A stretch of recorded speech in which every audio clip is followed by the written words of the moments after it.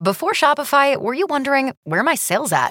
Now you're selling with Shopify, the global commerce platform supercharging your selling. You have no problem selling online, in person, on social media, and beyond. Gary, easy on the cha-ching. Oh, sorry, but my Shopify sales are through the roof. Start selling with Shopify today and discover how millions of businesses around the world use Shopify to ignite their selling. Sign up for a $1 per month trial period at shopify.com/listen. Shopify.com/listen.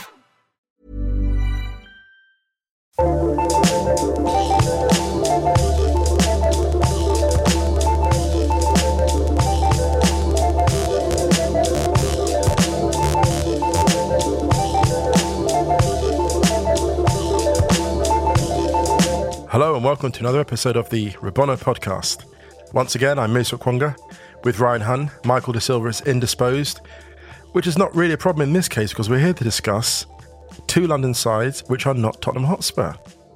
I bet he would have liked to have been here though. I think he would. I think Michael would like to be here because Arsenal played Chelsea in the Europa League final, and despite the somewhat grim surroundings of the game, quite an entertaining match. Chelsea with a 4-1 win. Sarri's first major trophy as a manager. Yes, and that is the end of the podcast, everyone. Thanks. I'm so sorry. No, right. You know what, actually, Ryan? Let's talk about Chelsea. Let's talk about the first half, maybe, because the first half was interesting.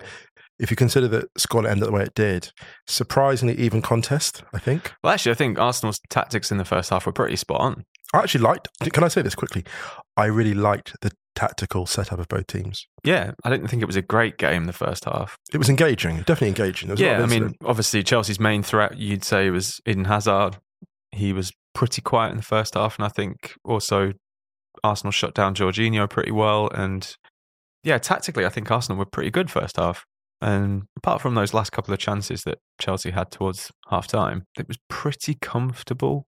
I think the first 20 minutes or so, it seemed like most of the game was played in Chelsea's half. But Arsenal have really been carried a lot of the season by Lacazette and Aubameyang, and those two were relatively quiet by their standards. A quick statement in defence of Aubameyang and Lacazette, because I've seen tweets criticising Aubameyang in particular, saying he's not an elite forward, he's been found out in the final, and this is a guy that scored a brilliant hat-trick in the semi against Valencia. So let's just rewind on that. Let's just sort of... Yeah, no, I'm not into that. Yeah, I think the problem with the tactical setup is whenever you play with a front three, a 10 connecting a 2, you have a kind of problem where you've got a bottleneck effect because whoever closes down the 10 is then closing out the two strikers. Does that make sense? Yeah. It's why a lot of teams don't play with conventional front two. They play with wide forwards because then wide forwards are always in the game.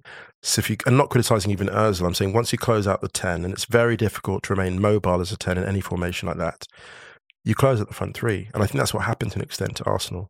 Yeah, I think maybe we can get onto Ozil and other players a bit later, because I'd like to maybe talk about what this means for Arsenal in a way as well as Chelsea. But right. I think in terms of the game itself, like you say, it was pretty balanced first half. There wasn't really much in it. I thought the game itself was weird. It just had a really weird vibe to it that first half, which is obviously down to the fact that there was less than 10,000 travelling supporters, which doesn't mean there was only 10,000 fans of both teams there, but 10,000 travelling supporters. And it just had a really weird feel, almost like it felt like one of those international Champions Cup games pre-season somewhere, and just really seemed to lack the intensity of a European final.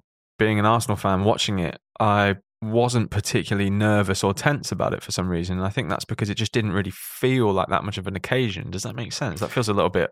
It does make sense. I think actually, in a dangerous way, I think this was a taste of the future, because UEFA took a big gamble with this game in Azerbaijan. We've had football matches in controversial environments before. 1978 World Cup had an entire tournament going on when there was, dictatorship just down the road. We've had African Nations Cups in Equatorial Guinea and Gabon. I think the reason why this feels different is because you had an individual player directly at risk. You had a player so directly at risk that police were checking fans for shirts with his name on them before the game. Yeah. I mean, this is another level. And the fact that UEFA allowed that to happen, I think, crossed the line. This is why it feels strange to me, because it was almost like this was like a sort of, not a turning point, but it was like a UEFA crossed the boundary. Yeah, I mean, when you have a player that is unable to travel to a European final for reasons outside of football, that is purely down to their decision, like where to play the final, then something's gone massively wrong. And I have to say this as well, I just wonder, I don't know what amount of money went into the organisation of this game, I don't know what kind of money, what sums were riding on it, but the fact that UEFA decided in the cold light of day, it's worth that.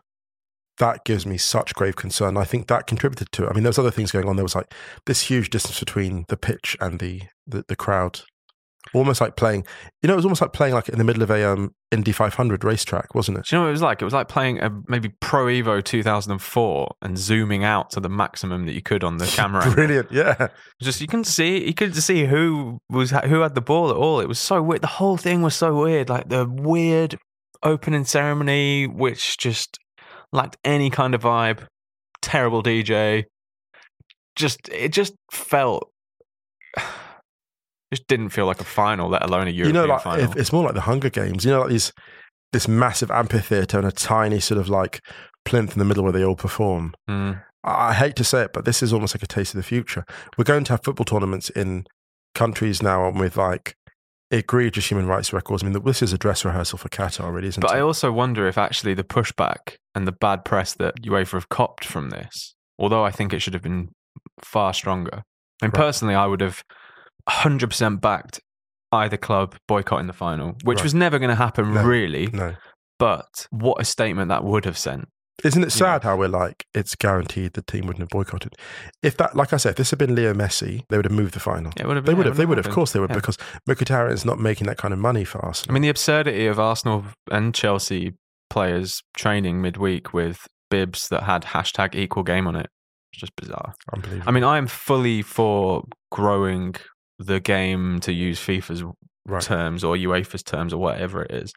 And I don't think that, football finals should be exclusively at Wembley or Paris or anywhere like that. But there was too many red flags on this and it just shouldn't have happened. But anyway, we've kind of not even really discussed the actual final. So we've discussed the first half. The second half is where things fell apart. Yeah, Olivier Giroud. What a great goal. One of the most criminally underrated footballers in the world. 11 goals and 5 assists in Europa League. He's brilliant. Outstanding. Those are Falcao numbers. That's peak Falcao numbers. He's absolutely brilliant, and he's there's not a lot of players that could have done that finish, and that's where Giroud is really unique, I think, as a striker.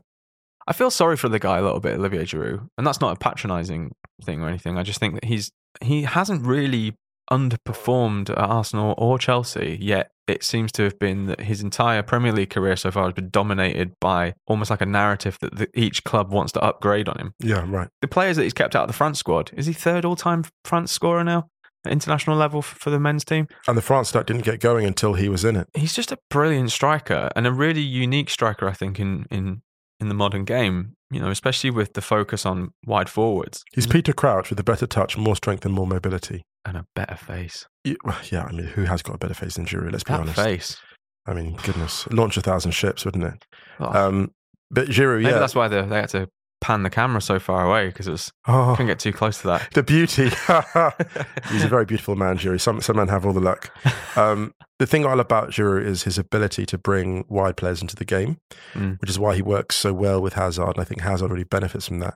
Like we've said this before about Giroud going to a club like Real or Barca. He could really add something to them. Do you know who would have really done with him as well as a club like Dortmund last year? And there was talks about him potentially being involved in that deal to go to Dortmund for Aubameyang, but I don't think he wanted to move. Giroud had gone to Dortmund at Christmas.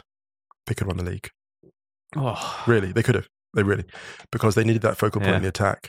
You're playing 3 wide forwards in the front line. It's not the one. But yeah, so Giroud scores a fantastic header. Yeah, I think Koscielny probably should have done a little bit better, and that's a little bit harsh, but this is a player that Laurent Koscielny knows extremely well. Exactly. And if you were going to put a defender on him in that scenario, he's the guy you would have put on him. But that said, that kind of maybe shows just how good Olivier Giroud is, that even someone who knows him so well, has played with him for years at international level and club level, still can't really deal with him. A finish like that is very difficult to keep out. Well, I saw a great tweet. I can't remember who wrote it, so I apologise, but I just saw someone saying Mkhitaryan would have saved that. Ha ha ha ha ha ha. There was a lot of good Twitter action. I got to say. Do you know what? The one comforting thing after the game, or during the game, post game, was that football Twitter was on form. It was really funny. It was on better form than Arsenal were. Oh dear. Arsenal Twitter was on better form than Arsenal. Well, it's funny because obviously Hazard is Hazard, and he will.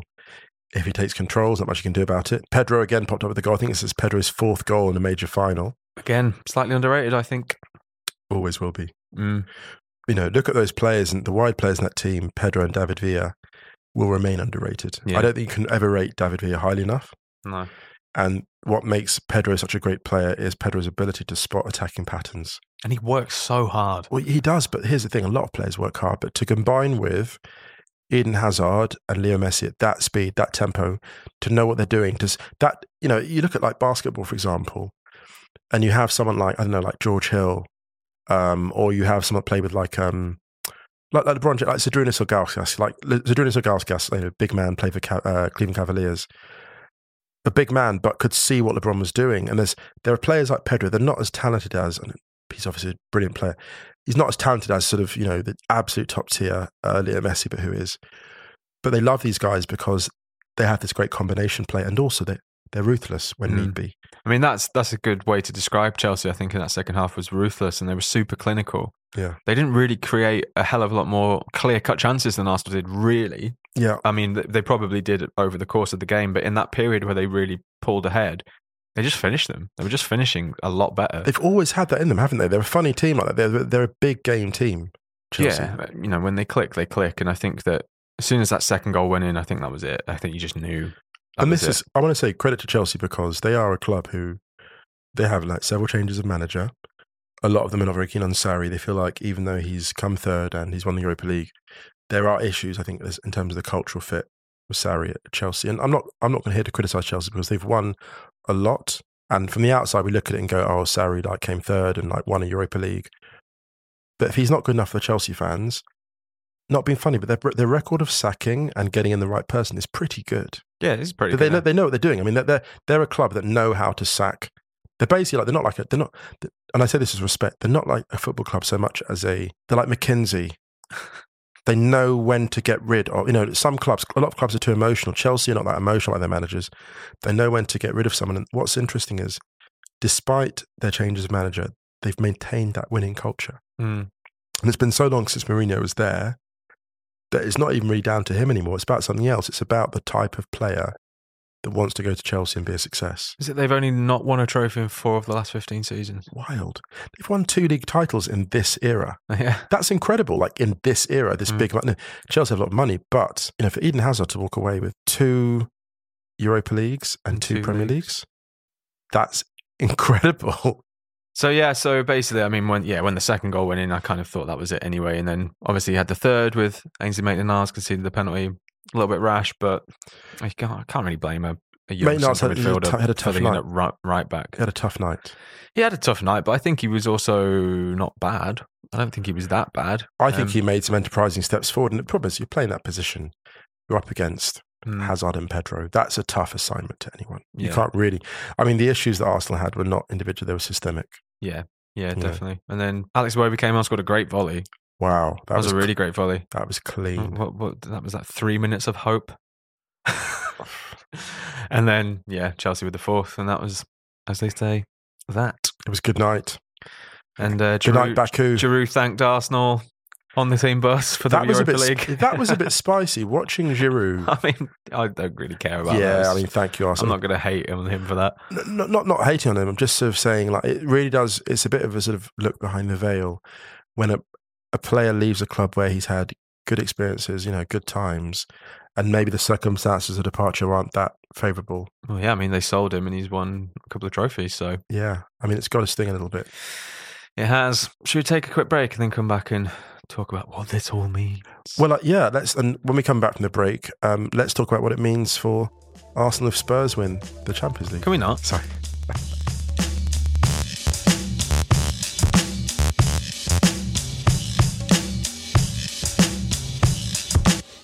All right, we're back from the break and now we're getting on to the good stuff. So what does it mean for Arsenal? Should we do Chelsea first? What does it mean for Arsenal if Spurs win the Champions League? You're going to make me answer that.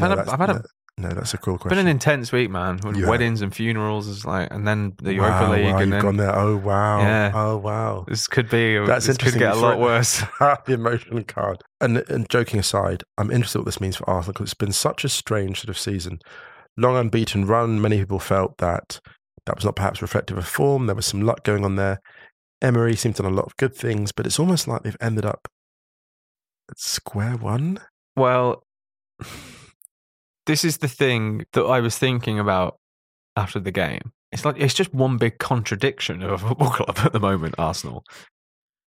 Because if you look at each thing in isolation, if you look too much into them, you'll get a false answer, if that makes sense, to the equation. What's the philosophical word? There's a word for that. It's like Nietzsche, isn't it?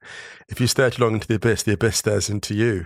Yeah. And I think you look at the Arsenal season, you're like, it's very slyly an abyss. Weirdly.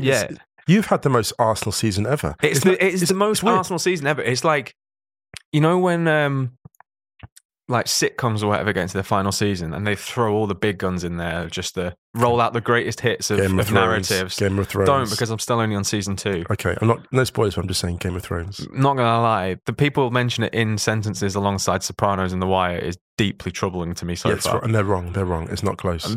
Don't at me. Anyway, yeah. I'm going through enough. It's so weird. It's such a weird football club. There's multiple factors to this. I think that there were a lot of players who played in that Europa League final who I don't think will play for Arsenal again, or were involved in the squad, let's say.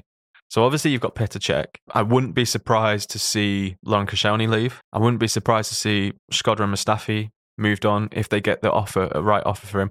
I wouldn't be surprised to see Granit Xhaka moved on if they get an offer for him.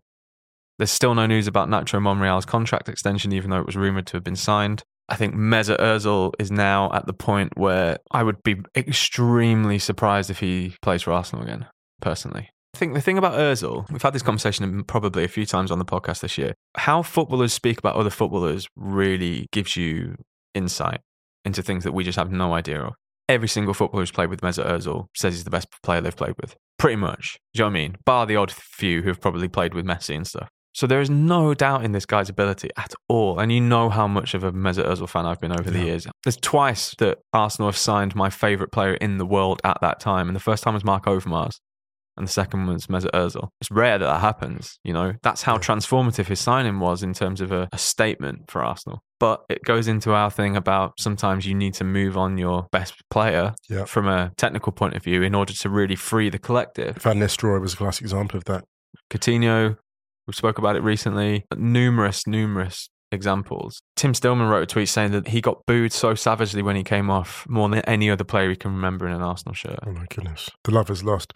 Once you've lost that... I think it's gone too far probably now for that relationship to be sustainable. The only question is where next for him? That is a big question because his wages are obviously going to make it extremely difficult. No one in Germany is going to pay that. No one. There's no natural place for him. I mean, to be honest, he could go back to Real. But they're just signing Hazard. I mean, he could fit there. He could, actually. Ozil behind another wide forward. Vinicius, Hazard, Ozil behind Benzema. You're in trouble. When they signed Giroud. Who wants that problem? Who would want that problem? Who would want to face Vinicius, Ozil and Hazard? Yeah, I mean, I think it's just a system thing. I think it's a system thing and maybe it's just, you know, that relationship isn't working. Really, Ozil back to Bernabeu, you heard it here first. So. Obviously, Aaron Ramsey's leaving. You know, Petr Cech's retiring. Do you know what? There's something about Alexander Lacazette, which I think, put it this way, I wouldn't be surprised if he wasn't playing for Arsenal next season. Really? Yeah. He's not feeling it? I don't think he's not feeling it. This isn't any blame on him at all. I just think that he's got a lot of, and rightly so, a lot of praise this season. And I think if someone like Barcelona, for example, came in, he could start for Barcelona. Oh, of course. Yeah, of course. And I think that would be a really hard conversation to convince him to stay in that scenario. I think Mkhitaryan will probably leave. Obviously, he wasn't in the squad, but, you know, someone who Arsenal has played a lot this season. Obviously, Danny Welbeck is leaving. There is a huge turnover potentially happening at Arsenal in terms of players. Carl Jenkinson's leaving, which is obviously the hardest one to replace. The official head of vibes at Arsenal, Carl Jenkinson. Sadly. And in the game, Unai Emery took off Mesut Ozil and brought on Joe Willock, which I think was a pretty pointed substitution, actually. And I wouldn't be surprised if Arsenal just promoted youth next season and maybe signed 2 or 3 players in the kind of 10 to 15 million pound mark. You know, young French players or young players from Liga. I think there's been quite a few rumours about a few. And actually, in a weird way, from an Arsenal perspective, I think hitting that reset button a little bit might buy a little bit of goodwill with fans. I think Arsenal need to move quickly as well, because if Newcastle are bought by Abu Dhabi, you've got another huge team. If they do get that through, and I would be on the phone offering them a lot of Arsenal players. It's because they'd pay. That's the thing. I think it was Seb Stafford-Bloor said something really good on Twitter about that. When the first wave of when a club gets taken over like that, they just sign all the like Man City did. Like Adebayor, Clichy, Kolo Touré, and that kind of stuff. And then it's the second wave, Robinho, and then it's the second wave where they really start signing the big guns. Yeah. So I would be on the phone because they would pay their Premier League club. You'd probably get your money back for someone like Mustafi in that scenario. Maybe not your money back, but at least somewhere near it. Because they're going to be that Newcastle have been due investment for a long time, and that's all Newcastle have ever needed is investment infrastructure in 5 years. Within 5 years, Newcastle are going to be dangerous. If they get the right people in, and there's no reason why they can't. That is a huge football club. They could be Amsterdam. They could be Ajax on Tyne in 10 years. I mean, anyone who's not been to Newcastle, the stadium dominates the city skyline. You can see it pretty much from anywhere. It's unbelievable. It's like, when you go to somewhere like Bratislava and you have the old kind of castles on the hill that kind of dominate the skyline. Yeah. It's very much like that. It's like, without using huge cliches, but it is like the city's cathedral in a way. It's the one common thing that brings all of that city together. I'm surprised that someone hasn't I'm really amazed, tried to. I'm amazed to buy them sooner. I suspect that they have looked at it, but that Mike Ashley is such a difficult character to even engage with, that people have been scared of. And of course, there's unbelievable, there are severe concerns about the nature of the... Yeah, there is. Yeah. I mean, put it this way, it's a shame that it has to be these investors, because Newcastle really deserve investment. That club, that city deserve the investment, and the catchment area for footballers, spectacular. Yeah. Anyway, but back to Arsenal. Back to Arsenal. I mean, some blame will obviously lie at the feet of Unai Emery. He had one goal this season, that was to get Arsenal back in the Champions League. He hasn't done that. I don't think it's entirely his fault. However, I think that more than the final, I think that the final season of the final month of the Premier League season was the thing that is still the most disappointing and upsetting from an Arsenal point of view. That week of losing at home to Palace, losing away to Wolves, and losing away to Leicester. What is it? The conservatism? I think it's a mixture. I think that he obviously hasn't had enough time to get players in, I think, purely under his specifications, if you like. Yeah. I think a lot of the players that arrived last season had arrived before were done before he was announced as manager. Obviously, the one player he did probably have a hand in was Denis Suarez, and that didn't work out. So I'm not sure if that's massively concerning or whether that's just January's tough, I think. There was not a single Barca fan I saw on social media who was not delighted by the move of Denis Suarez to Arsenal. They were delighted. Yeah. But I also think that if you look at the players that have really come on this season under Emery, Rob Holding took a huge leap forward before getting injured. Hector Bellerin took a huge leap forward again before getting injured. Alex Iwobi made some real leaps this season after stagnating for a season or so. Guendouzi was impressive, although still raw. Yeah. Even Ainsley Maitland-Niles became a real fixture. Obviously, that was down to Hector Bellerin's injury, and he's not a right back, but, I don't think he's been disappointing really this season. So I would massively expect Arsenal to be signing in that 18 to 21 bracket. I don't think you're going to see a 26-year-old, 27-year-old, someone at the peak coming in, and players who Emery will really kind of galvanise and who are still there ready to be moulded. I think they're the players that seem to this season really work for Emery. Well, that seems to suggest that Emery's maybe worth another couple of years in the job. I mean, I actually said after the game, I said, it wouldn't surprise me if they fired him, actually. And I'm not saying that... I know Chelsea would fire him and get someone, they would. An Allegri. Yeah, they absolutely would. They get Allegri in. And that would be actually, I think, weirdly enough, the right step. And this is me taking the emotion out of football and saying, if someone's got a particular assignment and the resources they have to push a team on, where are the indications they'll increase that? And if you've got someone like Allegri on the market, you get him. Yeah, I mean, I don't really know the answer to this, if I'm being honest, because I can look at Arsenal pretty objectively. However, I mean, following a legacy manager is really difficult, and you've seen what happened with Manchester United, and that is one thing that I don't want Arsenal to get into. Hire and fire. Allegri and Emery are two very different kinds of manager. So I think that if the financial restrictions that are in place are going to be there, and Arsenal are going to be signing this young group of players, I would probably stick with Emery. Yeah. And also, I think what Petr Cech said after the final in his interview was really interesting, where he kind of seemed to make a really pointed remark about, a lot of people say this and they don't see all of the work that's going on behind the scenes by the staff and stuff like that, which I think is a really, really important thing to say. Because look at Ajax, they lost the Europa League final with a very young team, and a couple of years later, they're playing like that. Liverpool lost the Europa League final under Klopp. And why? And that's again to Czech's point and to support their points. Even as Liverpool lost that final, you could see the embryonic Liverpool team that we see now. There were very strong indications even in that team. And I think it's important to sort of look at, for Arsenal now to be reassured by, look at the progress we've made. Don't judge us on this, judge us 2 years from now. Yeah, and I think that if you add into that starting 11, Hector Bellerin, Rob Holding, defensively that looks very different. Offensively that looks very different because Hector Bellerin was integral to Arsenal's attacking play this season before he got injured. I think the problem is that Arsenal don't have the same kind of level of lavish spending.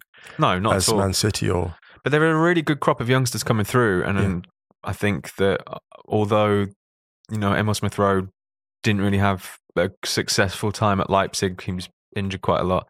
Reece Nelson had a bit of an up and down year at Hoffenheim, and you have players like Joe Willock there. They all really impress at under 23 level. What do you do? Are you going to sign players of a similar profile who may or not work out anyway, or do you give those players who have grown up within that system or that kind of the club environment who are homegrown?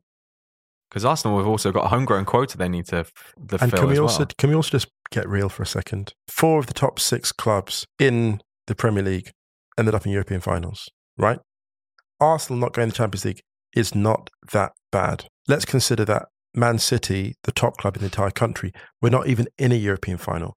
That is the quality of the Premier League. So sometimes when we criticise teams not making the Champions League, maybe we should think to ourselves, maybe actually there's probably one spot too few in the chat. Given the quality of the Premier League, you could argue there's one spot too few. Well, I mean, 6 into 4 just doesn't go. Exactly. And I think that needs to be the lesson to an extent with this. It's very easy. Actually, there's a brilliant tweeter, Diana Christine, who writes about Barcelona quite a lot and is also like a fan of Liverpool when she watches English teams. And she says something like, I think the quote is pinned to her Twitter account. It says something like, modern football has a tendency to draw permanent solutions from temporary problems, and that leads to extremism. And I think it's such a great quote because we're leaping to conclusions again. Not we, but people, the football world can leap to conclusions. And, I've said this before in the podcast, I've got a soft spot for Emery. If I was doing a Chelsea hire and fire, I might bring in Allegri because that'd be the Chelsea style. I'd love to see Sarri go to Juve. Oh, that. Sarri go to Juve, Allegri go to Chelsea. I mean, that makes a lot of sense. It does, because levels. Then Pjanic becomes Jorginho and is much more elusive. Sarri gets his mobile playmaker and he's allowed to smoke in the dugout again. And tears up Europe, yeah. And he'll get probably another championship under his belt too. I can see that happening, actually. Everyone's a winner. Especially with Conte not going back. Where's Conte gone to? I think he's going to go to Inter, isn't he? Conte at Inter. Because Spalletti left. I like that. That's spicy. Conte at Inter, I like that. So all in all, let's wrap it up. Yep. Maybe. I think that Chelsea thoroughly deserved it. Absolutely. Over the 90 minutes. Shout out for Ruben Loftus-Cheek. What a shame he couldn't make the final. Yeah, I mean, the decision to even play that friendly was just ludicrous to me. I know they were contractually obliged to do so, but anyone who might have been involved in that squad, I would have hooked them after 5 minutes. Nightmare. Especially on that pitch, which was dreadful. Yeah, I mean, to be honest, I need a holiday from Arsenal for a bit. I think everyone who is an Arsenal fan or has covered Arsenal this season, I think probably needs a little bit of a holiday from them as well. As a United fan, I can relate to that. You'll notice I've barely mentioned them the last 2-3 weeks because what more can you say? I mean, I was going to say something really mean there. I mean, the most painful thing, the meanest thing you could say right now would be the truth. The truth is mean enough right now. I was going to say they've not been in the conversation. They've not. The United thing, the whole thing about Manchester United is hated, adored, but never ignored. And their fate in the next 10 years, unfortunately, may be that they are ignored. I think it's going to be a really interesting off-season this season. I think it's going to be really, really interesting, actually. I think there's going to be some exciting stuff happen for most of the top 6. Not us, I fear. Well, you never know. That's true. It's true. You never ever know. Can we just get a little shout out for David Beckham absolutely tearing it up at Old Trafford again? He looked amazing. I reckon he could still do a job, I mean, it was funny because everyone else was in slow motion. Beckham's never been that quick, but the passing, the combination play. He was putting the ball in like a dustbin from 70 yards. Yeah, he's still got it. He's unreal. He's still got it. Do we have anything else to cover? There was some stuff happened at the weekend, but it feels like it was so long ago. There are probably other podcasts who have covered that more. Did we mention Union Berlin coming up? No, but we should do. Union Berlin are going to the Bundesliga. They are for the first time ever. Berlin was wild. Let me just quickly say that, so for those who didn't watch it, it was wonderful. 2-leg relegation playoff, they call it here. So Stuttgart third and bottom in the Bundesliga, and Union, I think, finished third from top. They played 2 legs, 2-2 in Stuttgart. Union did a great job. And then the game came back to Berlin, Köpenick, which is out in the east. And Union got a 0-0 draw at home, went through away goals. And the fans went on the pitch and didn't leave till 5 a.m. Was it 5 a.m.? 5 a.m. the party went on to. It's Berlin style. Peak Berlin. Monday night in Berlin. I love standard. I know exactly. I'm surprised it wrapped at 5. How the hell do they get home anyway? Standard. Hey, the S-Bahns were back on Berlin. Welcome back, Berlin. Welcome back. I'm really excited. There's going to be a Berlin derby in the Bundesliga next season. There's going to be 2. Hertha are not looking forward to that. No, they're not at all. Can't wait. They're not at all. And yeah, I think Union's fan base will explode. Awesome. We've got to get some Union fans on. Yeah, definitely. On the podcast, yeah. Shout out Valencia winning the Copa. Yes. Copa del Rey. Wow, big. We might have to Valverde close down the Berlin branch of the Valverde Club. Yeah, I think we may have to. We're going to be back on Monday. Yep. After the Champions League final. Indeed, we are. I'm staying very neutral. Yes, so am I. Tell a friend, tell an enemy. Oh, I stole your line. There we go. Tell a friend, tell an enemy. Rabona podcast. Check it out. Hope you enjoy this one. And we hope you enjoy our Champions League final. It's going to be a joy. So finally, you can find us on all social media platforms. You can find us on Facebook, Instagram, Twitter, @RabbonaMag. Thank you so much for getting in touch with us. Thank you so much for listening, and goodbye.